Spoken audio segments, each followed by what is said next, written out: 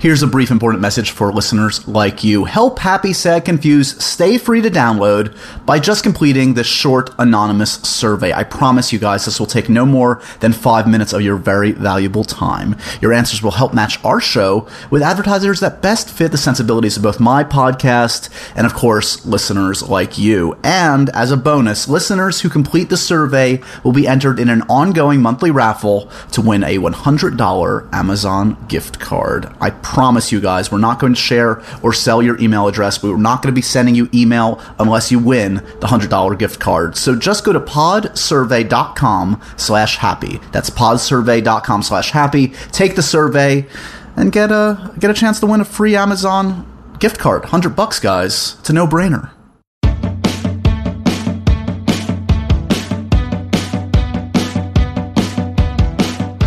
Hello, podcast enthusiasts. Welcome to another edition of Happy, Sad, Confused. I am Josh Horowitz, your host on this weekly interview show where I talk to some of the most talented actors and filmmakers making movies and TV, and in this case, both. My guest this week is the remarkable Jon Stewart, who, of course, for, I think, going on 15 years, has been dominating the airwaves with his amazing hosting duties on The Daily Show, which is as strong as ever. Hopefully he'll be continuing on that show for years to come.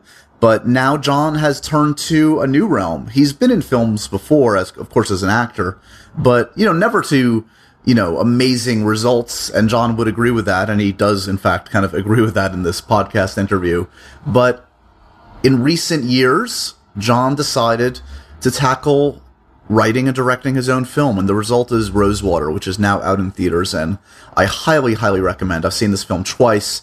It is a great piece of work. It is, it's a fascinating story. It's based on a true one that actually involves The Daily Show. It's about Maziar Bahari, who's an Iranian journalist who was imprisoned, in part, I guess, because of a tongue-in-cheek interview he did with The Daily Show, Jason Jones. This incident is actually depicted in the film.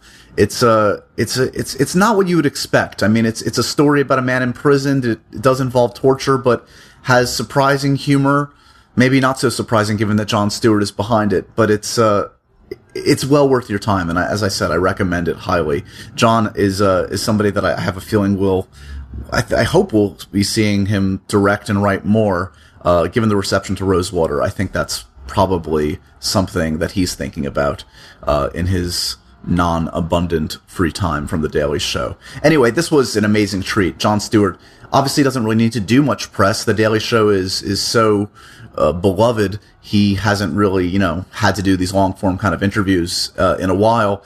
But, he's pressing the flesh. He's doing his thing to get the word out on Rosewater.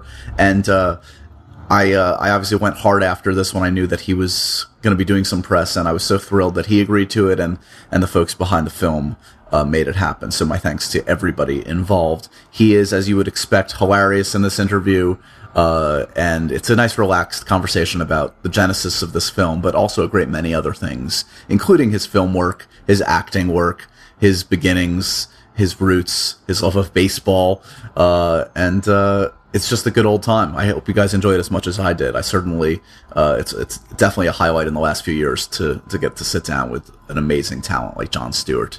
As always, guys, hit me up on Twitter. Joshua Horowitz is my handle. Go over to wolfpop.com, check out past episodes of Happy, Sad, Confused, and all the other cool episodes, or rather shows, on the Wolf Pop Network. And go on the message boards. We've got message boards over there, so, make your voice heard. Let us know what you're thinking about the show and all the shows on Wolf Pop. In the meanwhile, it is time for this fascinating and funny conversation with the great Jon Stewart.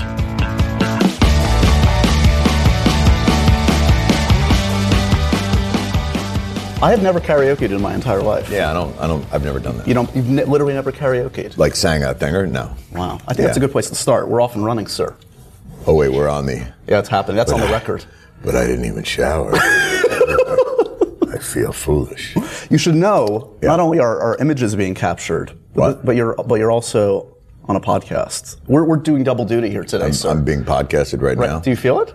In your bones? You kids with the new technologies. It's in my day, we used to have a telegraph, and you would ask me a question, tap tap tap, stop. I would answer, tap tap tap, stop. Right. And that's how we did things. Doesn't seem very entertaining. Yeah, no, it wasn't very Horrible. Congratulations on this film, though. Thank you. This is awesome, man. Thank you. Talk to me a little bit about, like, growing up, was this ever on, like, the list? Like, when you were a kid, I mean, you probably wanted to be many things. Was making a film, was being a filmmaker as opposed to being a performer ever? No, I don't recall that being on the list. I recall playing shortstop for the Mets on the list. I recall dunking once in my life on the list, but this wasn't one of them.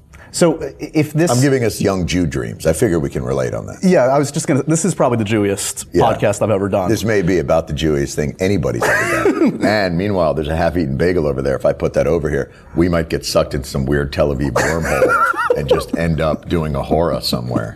We'll all be lifted up on our chairs and carried around the room. I'm Israel, I'm Israel, I'm Israel, hey! Welcome to Gefilte Fish today. Yeah, boy, jeez. Thoughts on Gefilte Fish, by the way? It's an edible, right? Have two Jews ever sat in a room discussing an Iranian prison drama like this before? We're breaking new ground. All right. If this one doesn't happen, and it happens in a very, not a non-typical way for a film, I mean, do you think you would have made another film? Was it just circumstance that led to this one? I mean, I think it's all in the same way that, from stand-up to maybe expanding the form into television or doing some of the books from the show. Or, I think ultimately you end up learning different aspects of telling stories and doing it through narrative or doing it visually and all that, and end up expanding into other mediums. But it's not an alien process, I don't think. It's sort of an organic evolution. So when you start to sit down to write it, does it not feel alien? Does it feel like, okay? It does not feel alien. Because it's not, if it were an album of songs about Iranian prisons, then I think it would have felt alien, because that's a language that I have no fluency in whatsoever, and I have no ear for. But narrative, dialogue, these are the types of things that I sort of traffic in every day in a much less meticulous way.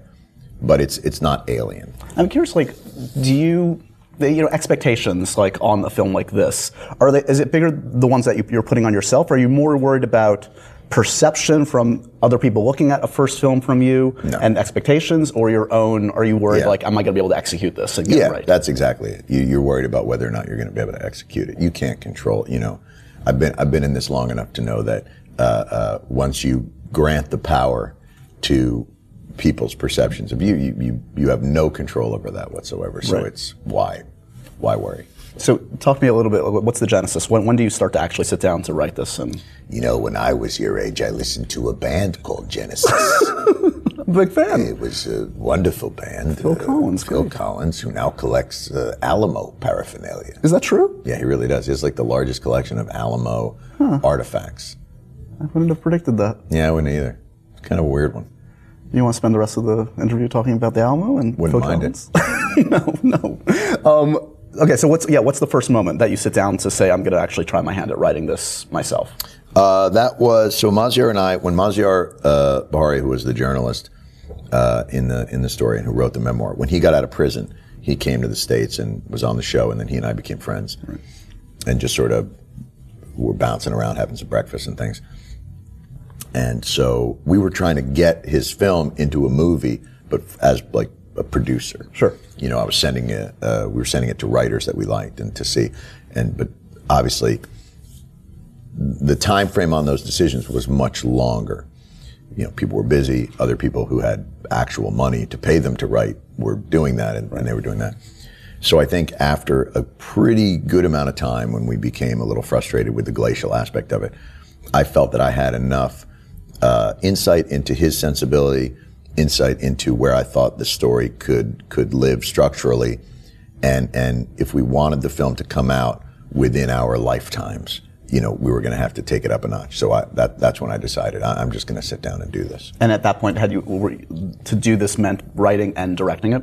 No, just writing it at that point. But as you become more and more invested in the story, you become less willing to kind of give up the vision of that to the next person. What's the conversation with your wife when you say, the good news is I'm going to take the first extended break I've taken from The Daily Show in, 15 years. Bad news is I'm going to spend it in Jordan making a film. I can't believe that was verbatim. That was the conversation. That was exactly the speech. I'm in your head. Yeah, that's pretty weird. You've been reading my diary. Nice work, Josh. A lot of expletives in there. Yeah. More than I expected. What are you going to do? I'm really a longshoreman at heart. So. But is that something that, you talk about just, it sounds like it's almost born out of the satisfaction of doing The Daily Show, where you can basically have an idea that morning and execute it that night. Sure. As opposed to the film business, where, as you say, development hell is a very common place for even it's a much longer process. So from beginning to end of this, how long did it take to get it actually done? That's a good one, because time. I need numbers. I need sort specific. of. Yeah. No, it's all good. I would say, if he was 2009 to get out 2010, I'd say maybe I started writing it in 2011, 2012. Yeah. So I'd say 2 years, probably. And soup to nuts. I heard you picked the brain of some talented filmmakers. Yeah. Like, what kind of notes do you get back from J.J. Abrams when you send him a script of this? He said, "Where's the spaceship?" I go, I really don't think. He said, "You're going to need a spaceship. You're going to need something." There's one thing I've learned. He said, the one thing I've learned is you don't want people to know it's a prison until the last show. Like, no, JJ, it's not a show. He said, no, you need people. You need that confusion. Right. It's an existential hell. It's like waiting for Godot, but they can't know. And you got to how about, what if you made the interrogator just soap bubbles that appeared?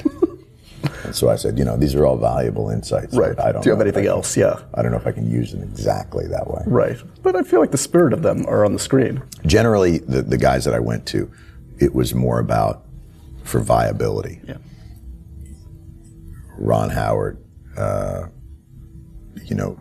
PTA, a few other people that I knew, were generous enough to take a look at it, but not, I never, they weren't going to break down scene one. Yeah. Here's your problem. You can't have a guy. You can't have a guy just walk in and talk Yiddish. It's Iran. You want to.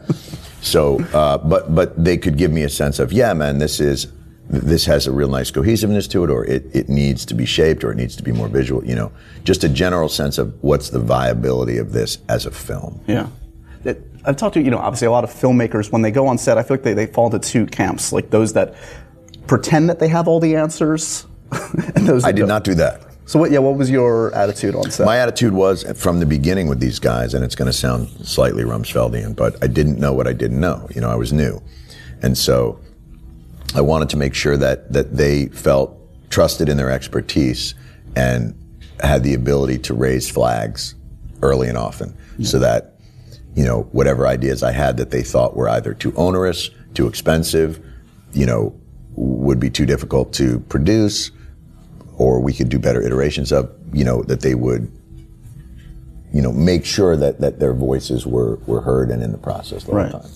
This obviously, I think most people know this is born out of, obviously a true story, obviously something that you had direct contact with, and obviously the incident is portrayed in the film, which is fascinating to see that you recreate this moment. That's got to be a strange moment, shooting Jason, recreating this moment with Gael. Stranger for Jason, because I wasn't there to begin, as a participant, certainly more as an observer, but Jason Jones, who's our correspondent originally, filmed the interview with Maziar in Tehran, where he says, Jason, in a keffiyeh with sunglasses on, says, "I'm a spy, so tell me." And so the Iranian government saw that and said, "Oh, why were you talking to a spy?" And it's insanity. Yeah, totally. It reminds us also, if you need reminding, that some of the places that you sent correspondence, they're in danger at times, and the people they talk to are in danger at times. This is real life. This is not always. But they're in danger no matter what. That's the thing that people forget sometimes is, if you're a regime that is working overtime to suppress information or accuse people of being spies, you are going to have to invent pretense. Right. And you will find pretense wherever you need to, whether it be through, oh, that's evidence, or something utterly ridiculous, something else that they would do. There's some journalists being held right now in Egypt, and at their trial, as evidence of them being spies, they showed footage of just Arabian horses running, and nobody knew why, but sure, they have a DVD player, they might as well use it. Right. Over the years, have you gotten death threats yourself? Of course. What is that? Haven't you? You're going to get there, you kid. Would think, yeah. You're going to get there. Give it time. That's my goal. That can't be something you ever get used to. I mean, what? It's not as pleasant as I really like your show. I mean, that's certainly. You would take the other column. Yeah, I always prefer that. Or do you want to take a selfie? That's always nice. But yeah, it's preferable. Yeah. Does you know, a lot of people have commented on the film that it's certainly, I wouldn't characterize it as a comedy, but there's certainly a fair amount of levity to it for a film dealing with the subject matter. And I also think the levity is, you know, there is absurdity there, and the ability to recognize it is what kept Maziar sane, and so that's why it was important to infuse the story with that kind of humor. And beyond that, it was his way of reclaiming his own humanity and his own power, and there's a real push to kind of a catharsis and an optimism at the end that I think the humor really plays a nice part in lifting people to. What's the role? I mean, obviously you grew close to Maziar throughout this. Was he somebody that you picked the brain of, like even during shooting, or by that time? Oh, sure. No, he was there. Yeah. He was really our touchstone throughout the process, you know, because, you know, I had to own a certain amount of my own inauthenticity within this project. I don't, you know, we made the film in English. Right. You know, the cast is universal. The cast is from many different countries. But Maziar, you know, it was very important that there were certain moments where Maziar would go like, you know, they don't actually leave the windows open. Keep them. I mean, you couldn't know, in but the prison. So it was very important to ground the film in a certain reality.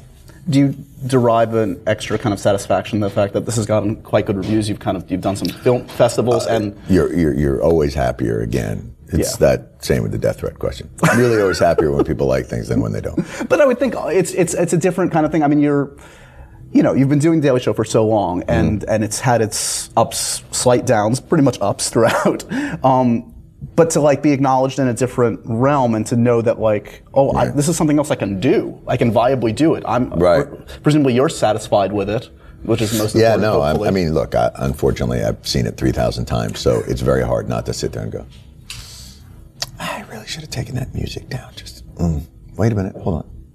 When I was there, if I just shot it from that angle, right? You know, so you always have those moments where you'd like to kind of get back in there and fidget. Tinker. Guys, I have an important announcement. There are tons of awesome new podcasts waiting for you over at www.wolfpop.com. Yes, the new network that I am a part of, that Happy, Sad, Confused is a part of, joins this amazing roster, including Reading Aloud with Nate Cordry, the Rotten Tomatoes podcast, Off Camera with Sam Jones, Matt Gorley with I Was There Too, Denzel Washington is the greatest actor of all time, period.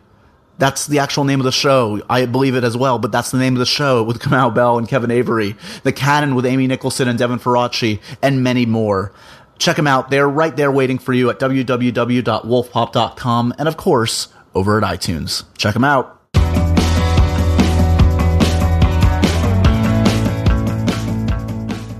Okay, so let's go down memory lane. You ready for a second? What?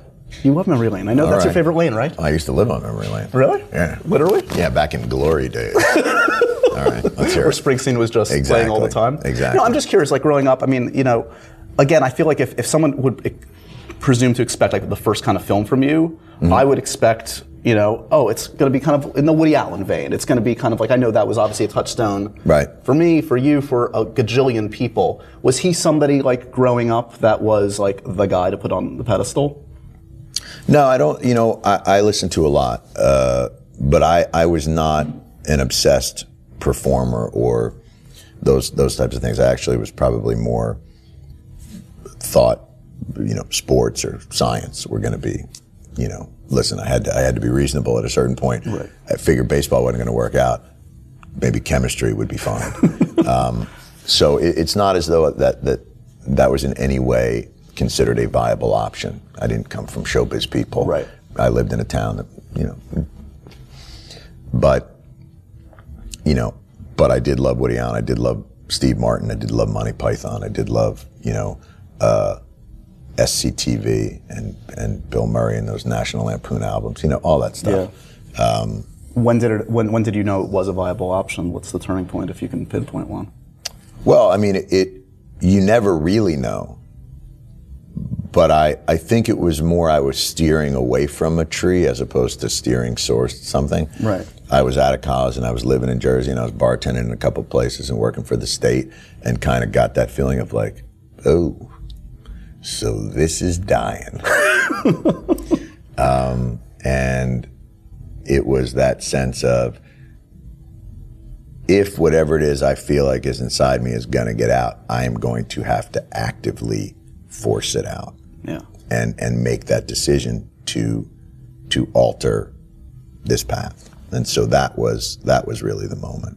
I've worked for MTV for basically 8 years now. Oh, you got 2 more and then you're out. It's like Logan's Run. I was going to say. What's going to happen is there's a little thing in your hand, in your palm that goes off, and then they take you to Carousel. And you're I was wondering what Sumner Redstone was injecting into my vein. Yeah. And you're done. What was that a huge deal at the time to get that show off and running? Get on MTV? Yeah. Oh my God. Absolutely. It was crazy. It was MTV. You know, I was in college when it began.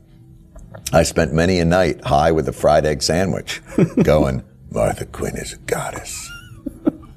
But why is Duran Duran so hungry? Like the wolf. You know, it was an incredible cultural phenomenon. Did you have, I know obviously it went to syndication after a year, right? Was that the deal? After MTV, yeah. So during the MTV run, did you have autonomy? Did you feel like you were doing the show you wanted to do? Yeah, always. Crazy. Nobody ever, it was crazy. And the music was crazy. What's the most quintessential MTV of that era? Because I watched, like, there's a great, online on YouTube, of course, there's like this amazing sizzle reel of like 4 minutes of like, and I watched last night the last show you did with Letterman back when it was, which was great to watch. Yeah, it was fun. What's the most quintessential MTV-ish memory that just like encapsulates that era, you think? Spring break in but I was already 30. You know, and we were down at MTV Spring Break, and we were doing the shows, and it was all like, you know, and it was in the heyday of like the Weasel, and all that, or that was maybe a couple of years prior, and it's just sort of like, you know, you're in that outdoor concert in Stone Temple Pilots. You know, it was back when it was the grunge and. That's amazing. I was just looking at it. It was like 90s meets like Steam Pipe Alley. It was like something crazy. It's just. It was a little bit insane and puddle of mud. Well, after that last show, you had Letterman on, which was amazing that he agreed to come on, and what a vote of confidence. Did you feel like you looked pretty sad in that last episode? But did you feel like it was over? Well, your shot was I don't know if you know this. I'd gotten fired. No, but I know. But meaning like how many people get fired and then have to tape their last day of work? We got to do that at Back Row. That was great. Yeah, there you go. We had like a month or two to do shows. It's amazing. It's kind of fascinating. It's a fascinating experience to tape your last day of work and have people there just watching it. Did you think it was kind of like that was your shot and you were never going to get something similar, like in that vein of a talk show, of a late night show? Yeah. No, I think you feel like, you know, I was still relatively new in the business and you're still riding this pretty hard. So you feel like, in the same way you felt like, you know, the night you got Letterman, you were made. You were a made man. The night they cancel a show with your name in it, you feel like you've been whacked. They took you in the back room and went, it's not going to work out. And so the real lesson is waking up the next day after Letterman and realizing you still have vermin in your apartment and you're still the same height. Yeah. And waking up after being canceled and realizing you still have the ability to write jokes. Yeah. You still have the ability to go down and make a living and create and do things. And so that was incredibly freeing, because I felt like it freed me from the vagaries of project to project. Right. And it made it, this is a career. These aren't just singular moments. Right. Let's talk about the illustrious acting career for a second. Glad you used the word illustrious. Could have used you could have thrown in a couple of other adjectives. Would have been slightly less. In the Oscar, 85 years from now, when you pass from this earth, in the Oscar death montage, what's the film clip that they're going to put in the? Here's my guess. They're probably, I think I'll make the montage for hosting.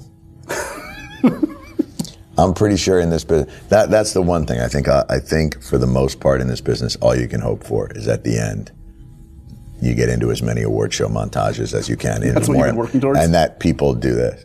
Oh, yeah. He died? I thought he died like 5 years ago. Huh. That's weird. Give me a sense of like, acting in terms of, did you ever think it was like that was going to be the thing that would define you? Like, were you? Oh, no. That was one of those peripherals and sort of for stand-ups at that time. So stand-up at that time, it was sort of being defined industry-wise as like, could you be Seinfeld? Could you be Roseanne? Could you be, Brett Butler, Grace Under Fire? They were taking stand-ups that they found and like making them into stars. Right. And so it was a very sort of schism within the comedy industry of like guys that were stand-ups and guys that were down there that were just trying to like get a little notice so that they could get the hell out of stand-up and get that sitcom. So we'd always thought of ourselves as like the stand-ups. We were the stand-ups. So when you're doing, if people came by and said like, "You want to be in a movie?" You go, "Sure," but I never saw myself as an actor, and I can assure you, very few people did.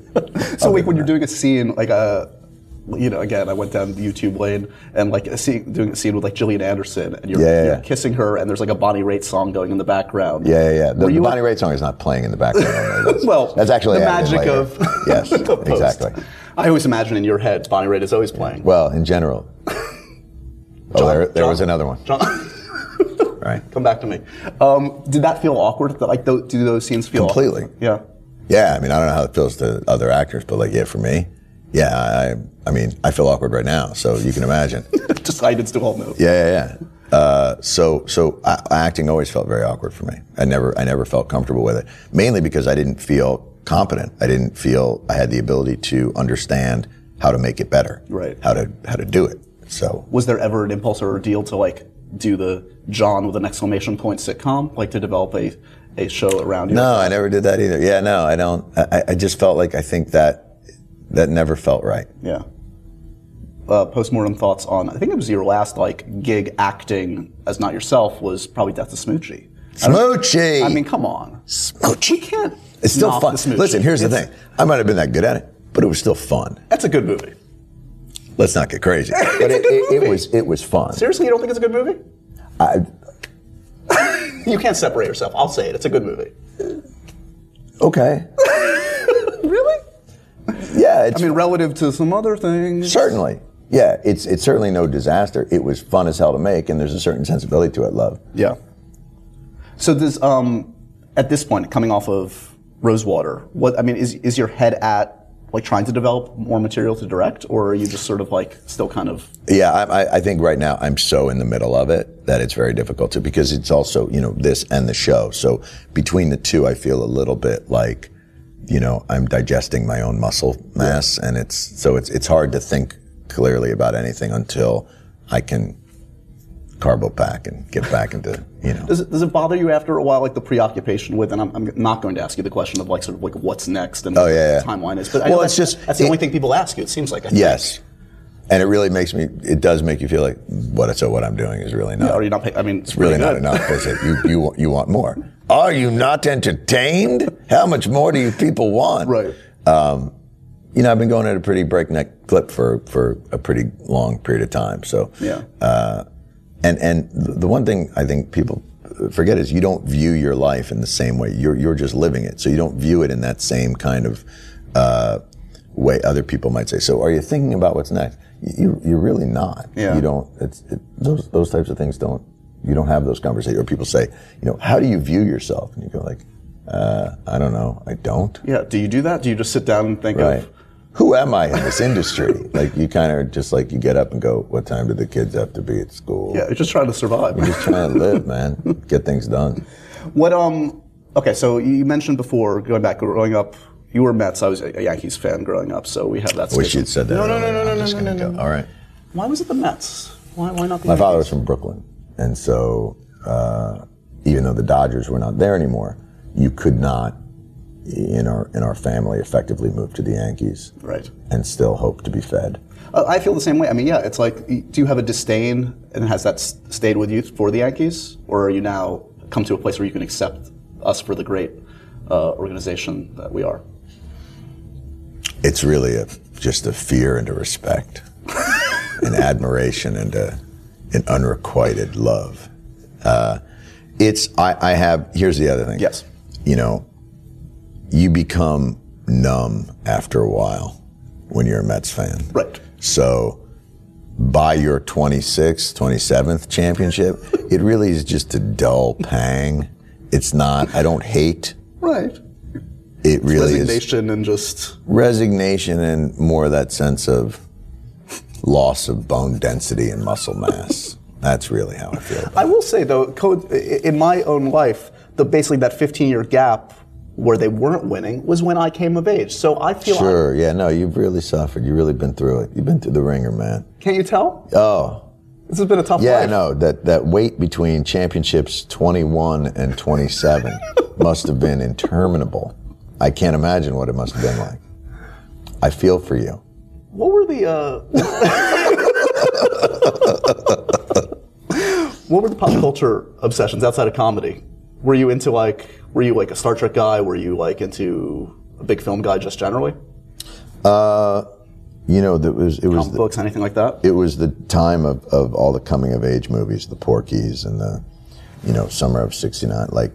So there was a lot of that, but I think for the most part, the Village People, like YMCA was a huge thing. There was still like Disco Duck, like it was back then. The Bee Gees, the disco was a huge element, and then the 80s were culturally bereft, but you sort of went through that period. Do you find that do you make a point of, obviously you're so busy with what you're doing every day, not to mention making this film, but do you find that you are able to keep up with pop culture in a general sense? No. And also pop culture changes and morphs at the speed of light now in a way, like it's so much more layered, it's so much more vast. Right. But also, the older you get, the more difficult it is to maintain a foot in that door of keeping up. So even for me, like with comics, people say to me, "Oh, there's this great guy I saw down the thing," and I go, "I don't know who that is." And it's terrifying for me not to know comics. Like, I feel the that's same way, what I used to be in the clubs all the time. I knew everybody that was coming up. I knew everything that was doing. And then you have all these like really talented guys that are coming up, all these really talented women, and you have no idea who the hell they are. That being said, you did walk in singing Taylor Swift, which I found a little surprising. It's who I am. Speaks to you? I've had some tough relationships, and she gets you through the tough times. Oh, it's important to have. It's important to have somebody that knows how it feels to be alone. In our last moment together, when I was researching you.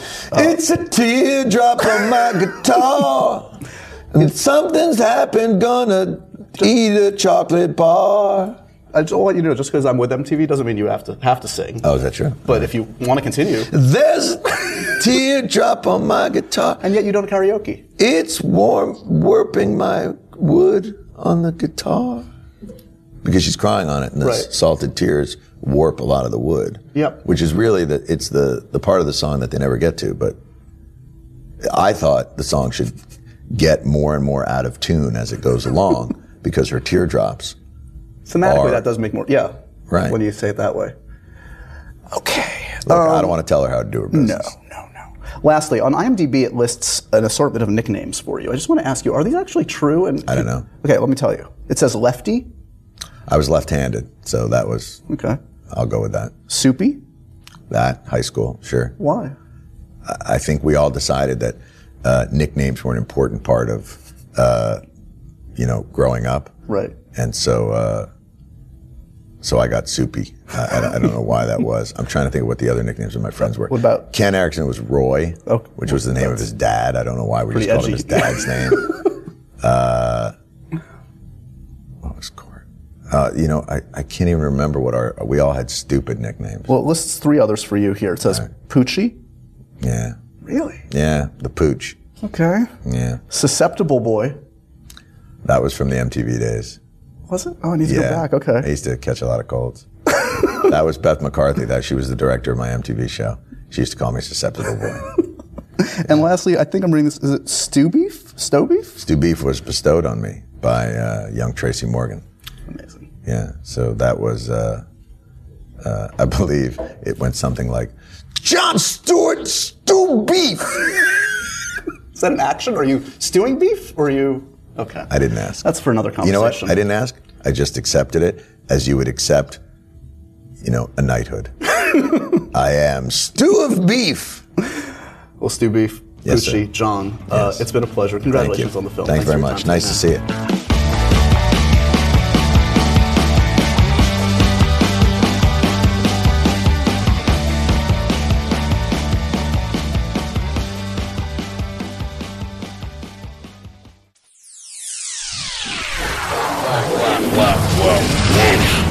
Pop. Pop? Pop. Pop. Pop. Pop. Pop. Pop. Wolf Pop is part of Midroll Media, executive produced by Adam Sachs, Matt Gorley, and Paul Scheer.